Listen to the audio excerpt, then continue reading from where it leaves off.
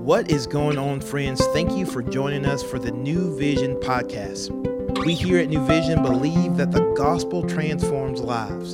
So we're going to take an opportunity to open up God's word and see what he has to say so that we can take the best next step to become more like Jesus. Hi, friends. Bob Landum here, missions pastor at New Vision.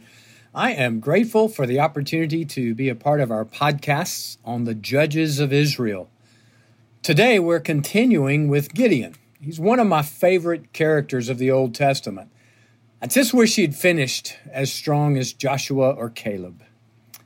Today, we're looking at another victory the Lord gave Gideon, recorded in Judges chapter 7, verses 19 through 25.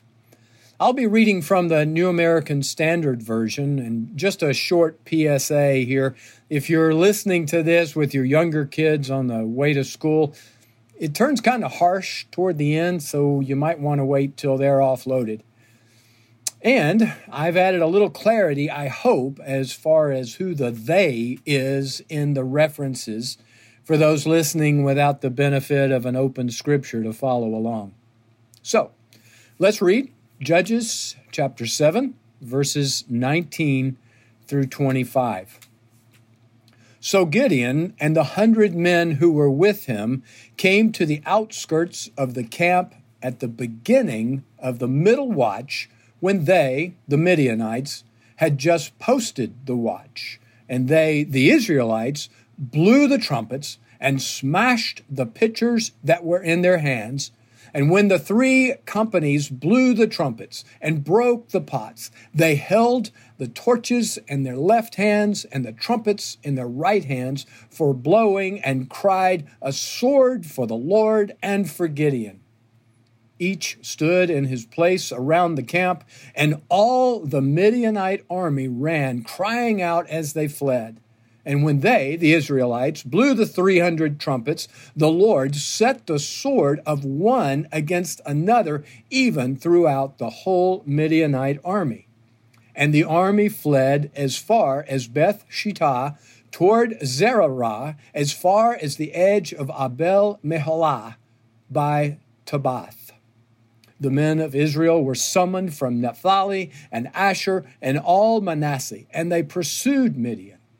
And Gideon sent messengers throughout all the hill country of Ephraim, saying, "Come down against Midian and take the waters before them as far as Beth Barah and the Jordan." So all the men of Ephraim were summoned, and they took the waters as far as Beth Barah and the Jordan. They captured the two leaders of Midian, Oreb and Zeeb, and they killed Oreb at the rock of Oreb, and they killed Zeeb at the winepress of Zeeb, while they pursued Midian.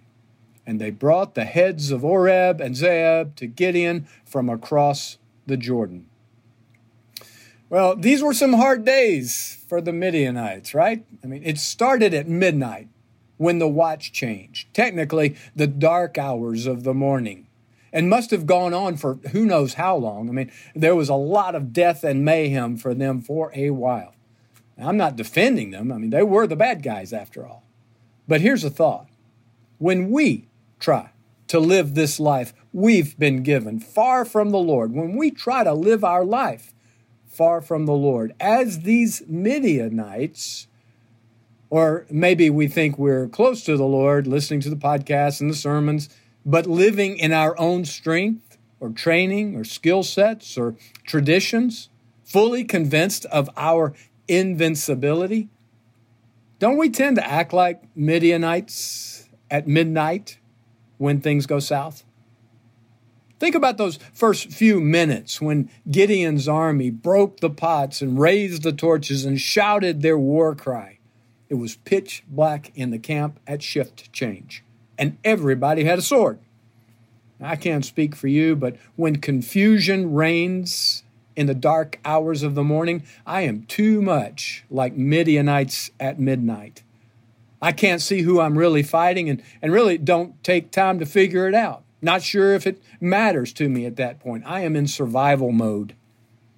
We can all draw our weapons of destruction, can't we? A sharp tongue with some double-bladed legalism and an offended spirit added in for good measure, and run through the very people we were having supper with just a few hours ago, and then run away, retreat to safer places where we can find some friends to agree with our way of thinking.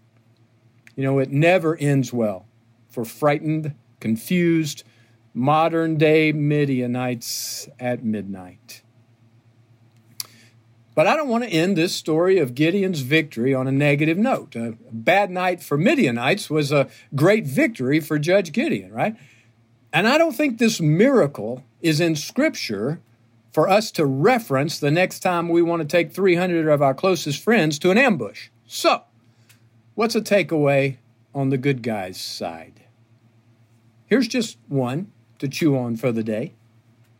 The enemy is strong, sometimes favored to win in the short run. But he's not omnipotent. He's not omnipresent or omniscient. He doesn't understand the unlikely weapons of the righteous any more than the Midianites understood the strange manifestation of Gideon's army. Greater is he who is in you than he who is in the world, that one living in the enemy's camp. Our enemy doesn't understand godly faithfulness in the face of unrelenting temptation. He actually believes he'll win and you'll lose. So be faithful. Our enemy doesn't understand spirit-filled courage in the face of a seemingly unbeatable foe. He thinks you'll break and leave the battle before it begins. So stand courageously in his strength. Our enemy doesn't see forgiveness coming when all he can offer is revenge. He thinks you'll retaliate and everybody will suffer. That's his goal. So forgive.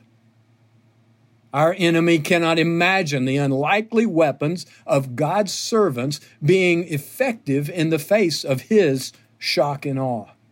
But then some of Gideon's men might have been thinking, you want us to do what? That's your plan, boss man? Don't we do the same thing? You want me to do what, Lord? Forgive? That's your plan for this situation? That's all you've got for me? You want me to take courage and stand in faith? Lord, do I need to explain the significance of these dire circumstances to you? Love? Lord above, this ain't Sunday school, God. This is business. Haven't you heard? This is a dog-eat-dog world, God.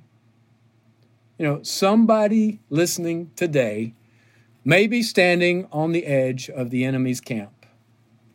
It's a minute before midnight for you, and it feels like all you've got is a clay pot, a toy bugle, a lighter, and a make-believe war cry. And God says, go ahead.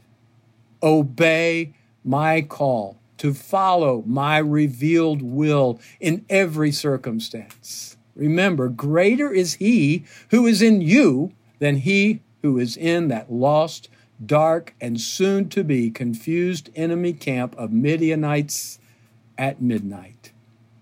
God says he's put the surpassing greatness of his power in earthen vessels.